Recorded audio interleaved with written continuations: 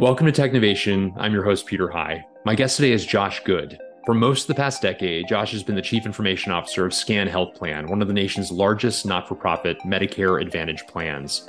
SCAN earns about $4.5 billion in annual revenue. As CIO, Josh oversees SCAN's digital strategy, business intelligence, IT infrastructure, project management, consumer experience, electronic data interchange, and application development.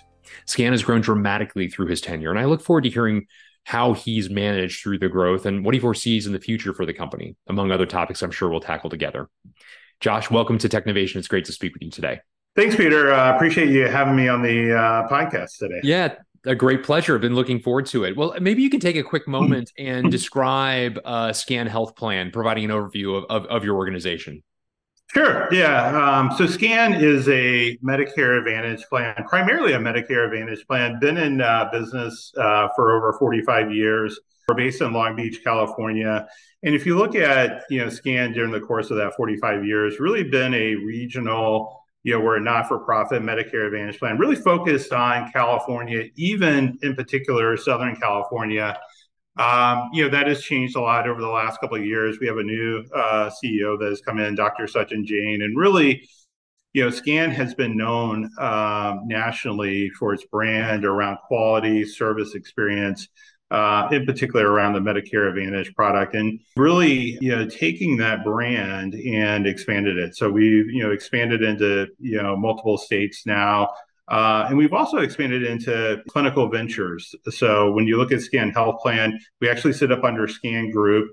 The health plan, by far generates the most of our revenue. We've got, multiple clinical ventures that we have launched over the last couple of years. And then we also have the SCAN Foundation and our community organization as well. So a pretty broad organization, as I said, based out of Long Beach, California. Fantastic. I appreciate that overview. Talk a bit about your role as Chief Information Officer. I mentioned for most of the past decade, in fact, later this year, you will celebrate your 10th anniversary with the firm. You have been CIO. Talk a bit about the role as it stands now, please.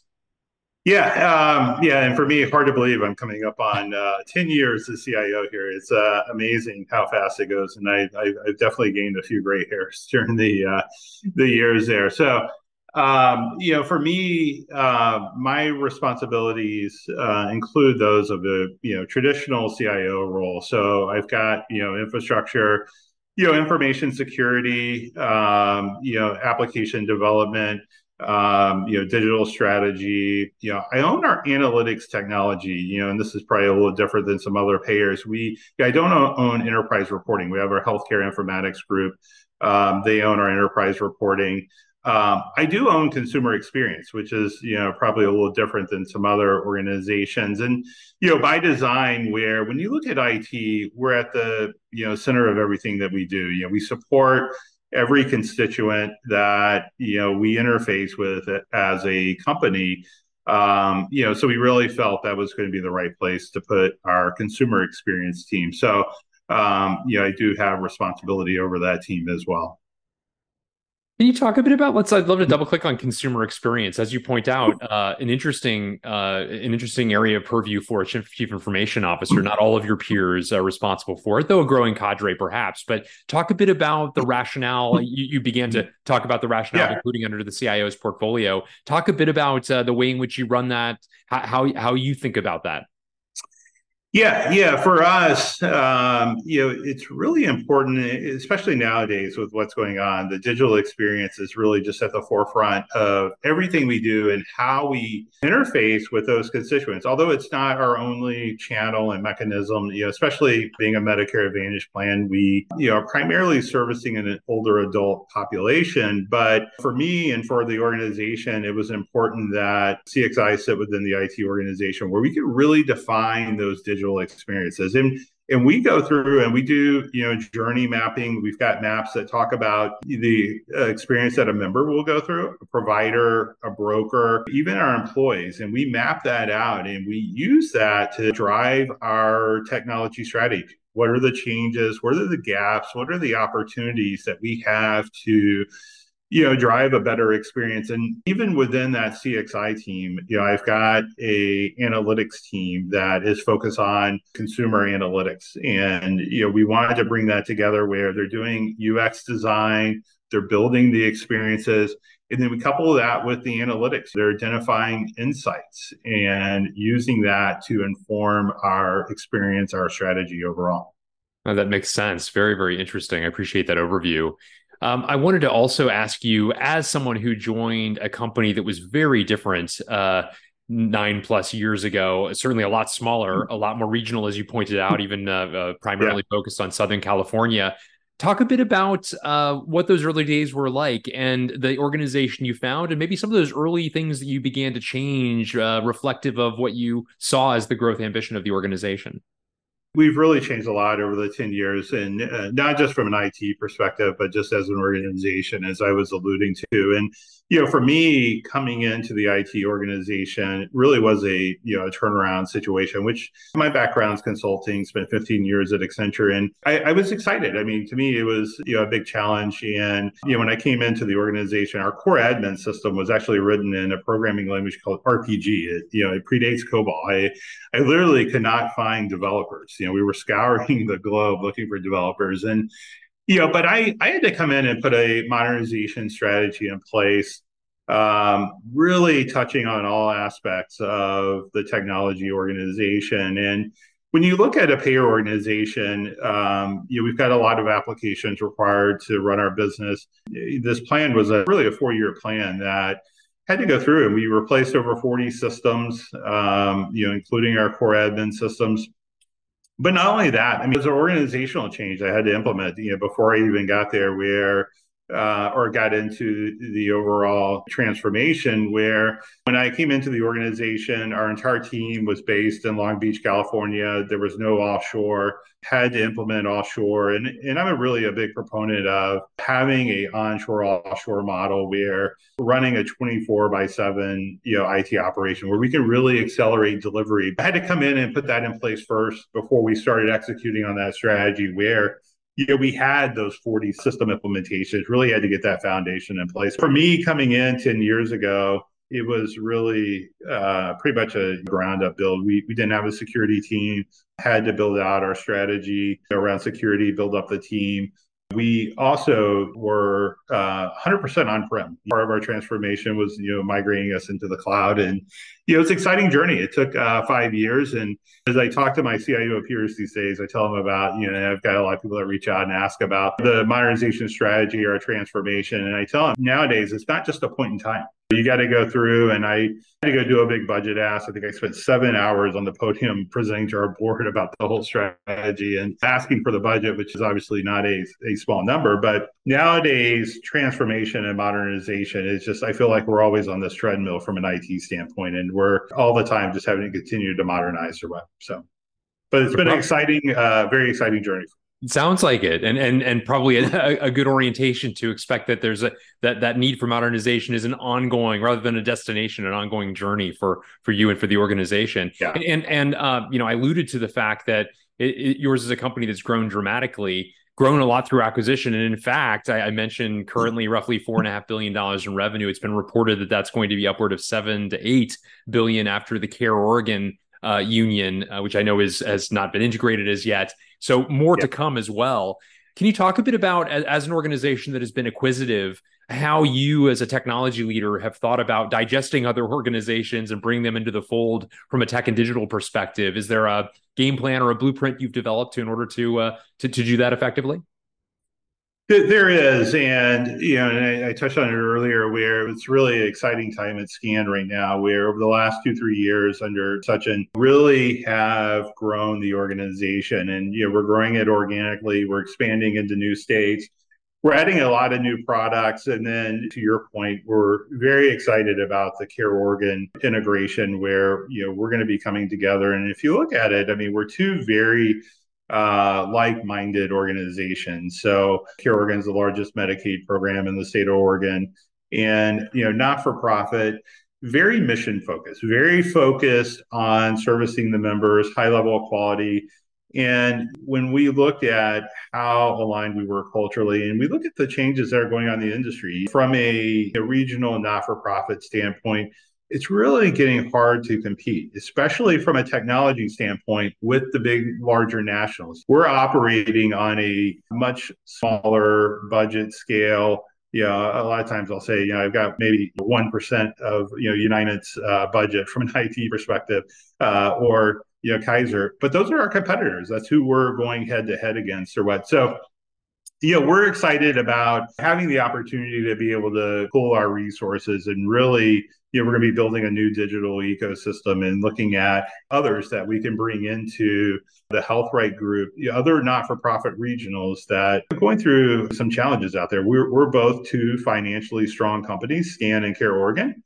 And we're trying to create this safe harbor or what. Very excited for it. And for me, it's getting a little bit back to my roots on consulting days of doing merger acquisitions, technology strategy. And we're going to be building a brand new digital ecosystem. And I've been using the analogy, it gives us a chance to eliminate some of our technology debt. But I like to think about in the analogy, we've got two houses. We can go in and remodel those houses, or we could take the lot next door and go build a new digital ecosystem. And take the best of what we've done from those two houses and add in some new stuff and look at how do we do it right or what. So excited about that. We're just now starting, obviously we got regulatory approval later this year, but talking high level organizational design, doing things around lining up from the cultures, which is, anyone that's been through a merger and acquisition, I always tell them, I actually spoke about this at a conference last month, where getting clarity on the cultures, making sure the cultures are really aligned is very critical for any of these mergers, acquisitions. I literally get pretty tactical with it, where I like to go through and document what is the current state culture of each organization. And it's funny, if you get 20 people in a room, every company thinks they really know their culture, but you get 20 people in a room, always willing to bet half of them will not align on the culture that they have as an organization. But always like to get them in a room, align on what is the current state culture, and then literally model out where are we going? What is that to be state from a cultural standpoint? And you get that right, and then from there you guys start building around the architecture and all the other things. Application rationalization is always a fun exercise. Everybody's always close and got a lot of emotions around their applications or what that they're excited about. But for us, we're very excited, and me personally, very excited about what's ahead, just from my leaning in on some of my roots from the consulting days. So yeah, very interesting. You talked about this cultural element, which is so in many cases the determinant as to whether or not an acquisition is accretive in the first place is whether the cultures meld well together. And I wonder, what conclusions have you drawn about Scan Health Plan's culture or the technology culture more specifically? Are there certain attributes you call out when people ask you a bit about the culture of the organization that you run?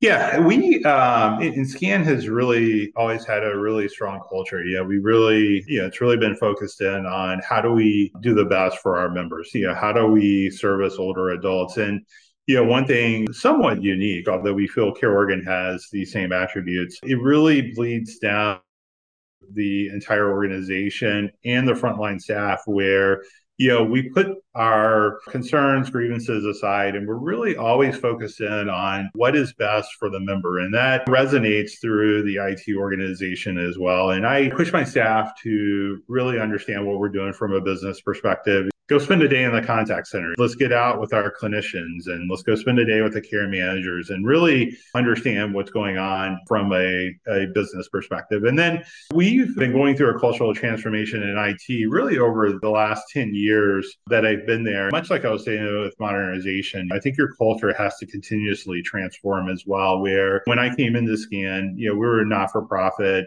A little bit of a slower moving technology culture mindset. After 5, it was a ghost town in the IT organization or what. And we've had to transform that. And we had to transform into a more agile, nimble organization. So, we've moved ourselves along that scale where we stay focused on our member, we're focused in on quality and service, and then we strive to be as fast and nimble as we can. But as I look at where we're going as a company and how we're growing and scaling, and I'm actually actively working on this with my my teams, my organization, we've got to get more nimble. We've got to move faster, and we've got some initiatives underway to look at how do we do that. Our scale, we're going to be doubling in size as an IT organization with Health Right Group. And we don't plan on stopping. We continue to grow organically, and then there's other acquisitions we want to do. So, I'm going through working with my team on how do we scale and what does our culture need to be like to be able to support the future state organization. Yeah, and you mentioned among your the areas within your responsibilities is analytics. You own analytics, Yeah. and I know that putting data into members' hands as well as employees' hands in the right way so that they can make better informed decisions is a priority for you and for your team as well. And I wanted to talk to you a bit about that analytics Yeah. program. And how you think about running that. Can you speak a little bit about your own analytics or data strategy?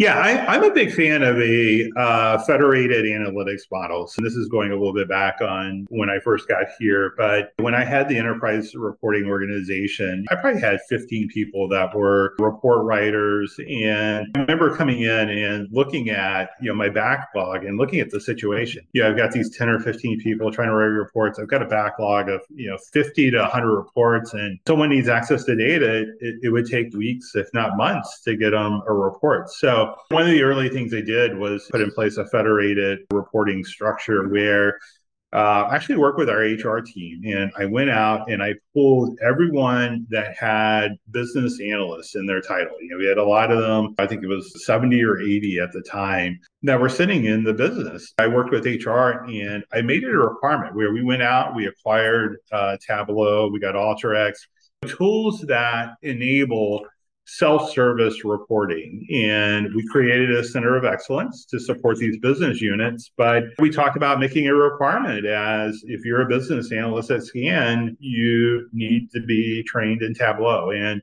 really got it to the point where these units, these analysts could fish on their own, so to speak, or what, where they didn't have to come through, our IT process where we got to prioritize. We had a lot of requests. That option was still there. We still had the center of excellence where we're there to support, but it was able to enable those business units where they can get data much faster, get it to their colleagues they're working with on a day-to-day basis and answer those questions and really use data to inform our decision making or what's very impactful. And then, we do the same to other constituents, as you mentioned. I mean, we're very big on the data we push out to our providers, sharing it with them, giving them insights on our members where they're often hands-on performing clinical services or what. And to me, as a healthcare payer, it's our moral imperative to be strong on analytics. We're a data aggregator. We're kind of at the center of the universe when you think about it from a healthcare perspective. It's an imperative for us, in my mind, that we really leverage that data to draw insights and really inform each of our different constituents. And I know that by extension, from a data and analytics perspective, artificial intelligence is another area that you've invested in. Even I know from our past conversations to the point of putting together an advisory board on AI. Can you talk a bit about the constitution of that board and its mission, if you will, as well as the broader program you're assembling relative to artificial intelligence? Yeah, so we're really excited, much like a lot of others in the industry, really excited about AI, looking to lean in it pretty heavily. For me, I think about, and dating myself a little bit, about the early 2000s, late 90s, where outsourcing was kind of all the rage. And I see AI being similar to that, where it's going to change the way we work. I mean, there's been other technologies that have come along. I think about blockchain, and I remember talking and presenting to the board on blockchain 4 years ago, which I think is amazing technology. But I talked about it's going to be a challenge to transform the industry because the entire industry has to align and adopt blockchain to really make a difference. And I was presenting on this in the board in May. What I told them about AI is very different than that. Is this is within our control. We don't have to wait on the entire industry to change. And this is really going to revolutionize the way that we operate as an organization. We're really excited about it. We set up a emerging technology operating model, and I originally called it a AI operating model, and actually got an advice from Jim Ronaldi, the former CIO of NASA. You probably know him yourself, Peter, or what? But Jim and I were talking about it, and I was describing this AI operating model and advisory committee we were standing up, and he actually advised me to rename it to emerging technologies because in 2 or 3 years, there's going to be another technology that will replace AI, and it won't replace AI, but it will supplement AI. So I took Jim's advice there, and we call it our emerging technology operating model. And it's integrated into our IT planning process. And what we've done is really brought a focus in on, and our focus areas for this year and next year are generative AI, brought a focus to that. And we're working with our business users. We got a work group that involves people across the company, identifying use cases where we prioritize, we really look at what's the ROI and how can we identify generative AI solutions that really can move the needle. We take those use cases. We're working with a couple of VC firms to see, do they have solution partners that can either build the solution or they may have a partner firm that already has a solution for that.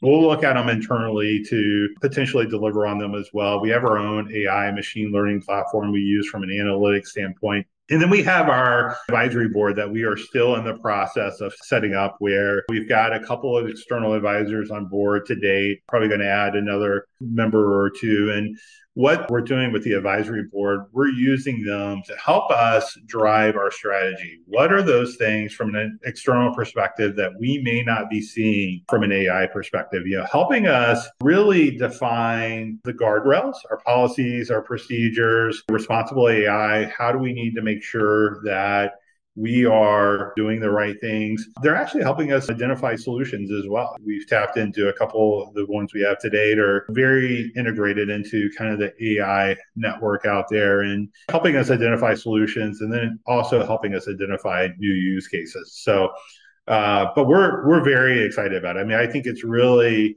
like I was saying, like outsourcing changed jobs back in the early 2000s. I think it's going to really have a dramatic impact on our operations, and it's going to be something we're going to be working on for a long time. I mean, when I look at, especially from a payer perspective, there's just so many areas of application for AI. Very, very excited about it. It's very interesting that you're also taking such a thoughtful and measured approach in involving a number of external parties to help advise as you develop your own plans internally as well. A good counterbalance, perhaps, to the possibility of groupthink on a topic to expand one's aperture a little bit further for insight. I really, really think that's a wise thing to do.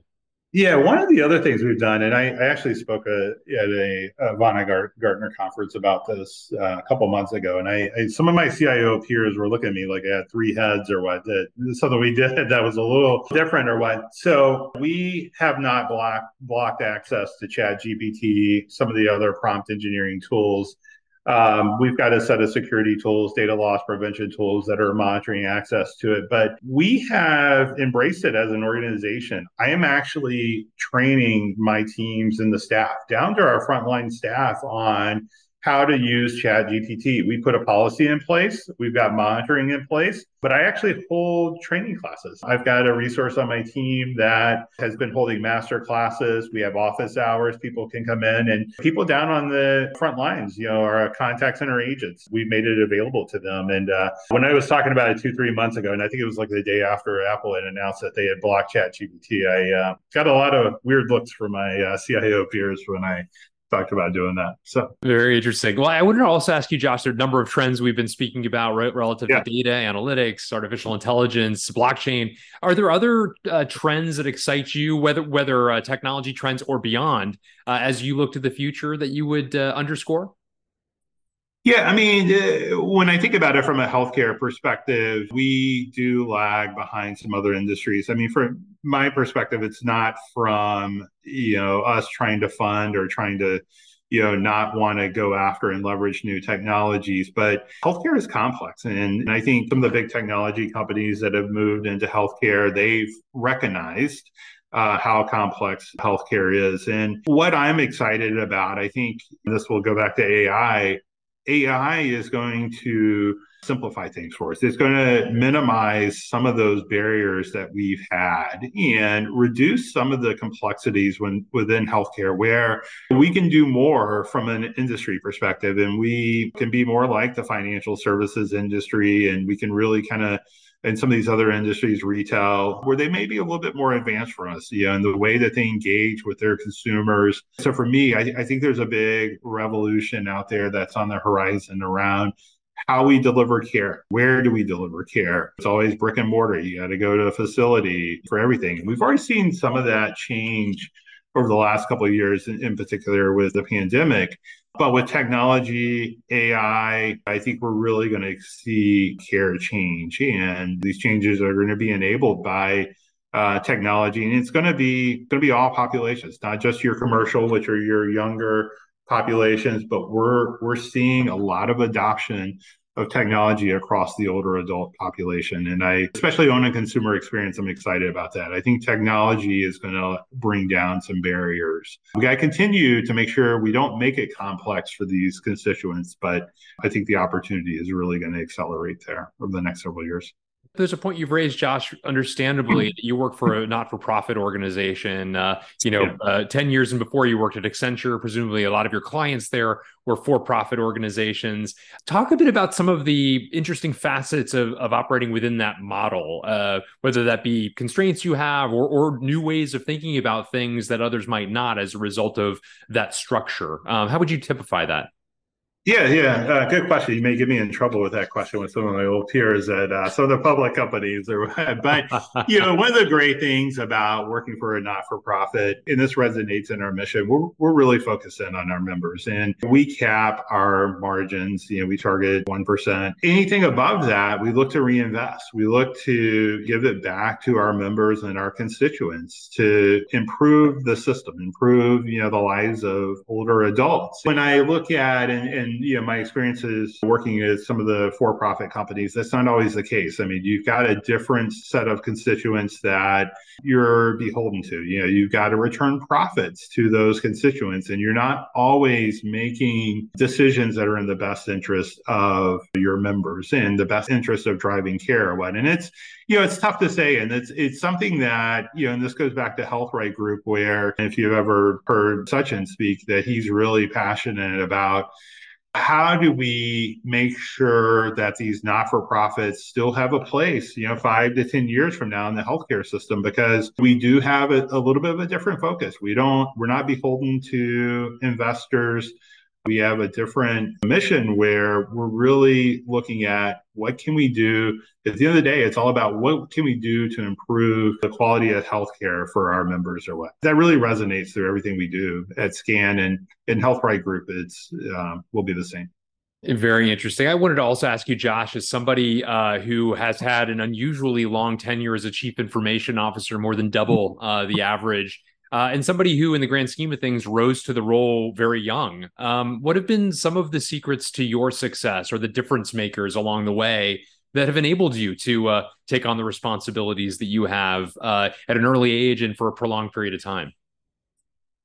Yeah, a number of things from that regard. One, I was fortunate coming out of college to get into a consulting career. I work with several of the local universities around LA, mentoring and talking to students. And I always encourage them, if you have the opportunity, really explore a career in consulting, because it allows you early on in your career to really get a diverse background on an understanding of technology, business, how you need to work. And it helps develop a service mentality as well, where for me, I think part of my success as a CIO has been bringing that consulting service mentality into the industry side of things, and I've built this into the culture of my IT team, where we are a service oriented department. And when I meet with my peers, my other executives, I feel it's my responsibility, it's my team's responsibility to make them successful. Our success is their success, and their success, we're here to enable it. And to me, that's been one of the secrets to my success, is really looking at, as I approach my peers, my executives, how do I make them successful? The other thing I would say that has helped me be successful, and I'm a big fan of this, is having a strong mentor network. When you look at these mentors that are out there, they've addressed the challenges that I face every day. They've been through it. Getting their guidance and experience is invaluable. And I try to give back and mentor as much as I can, but would encourage those out there. I mean, really having those mentors or even just, your peers where you can exchange stories. I have a lot of CIOs that, I'll meet with once a quarter and we'll just talk about, hey, what's going on? What are the challenges you're dealing with? I'm always amazed at how we're all dealing with, the same challenges or what. So having that strong network and mentor network has been really key to my success as well.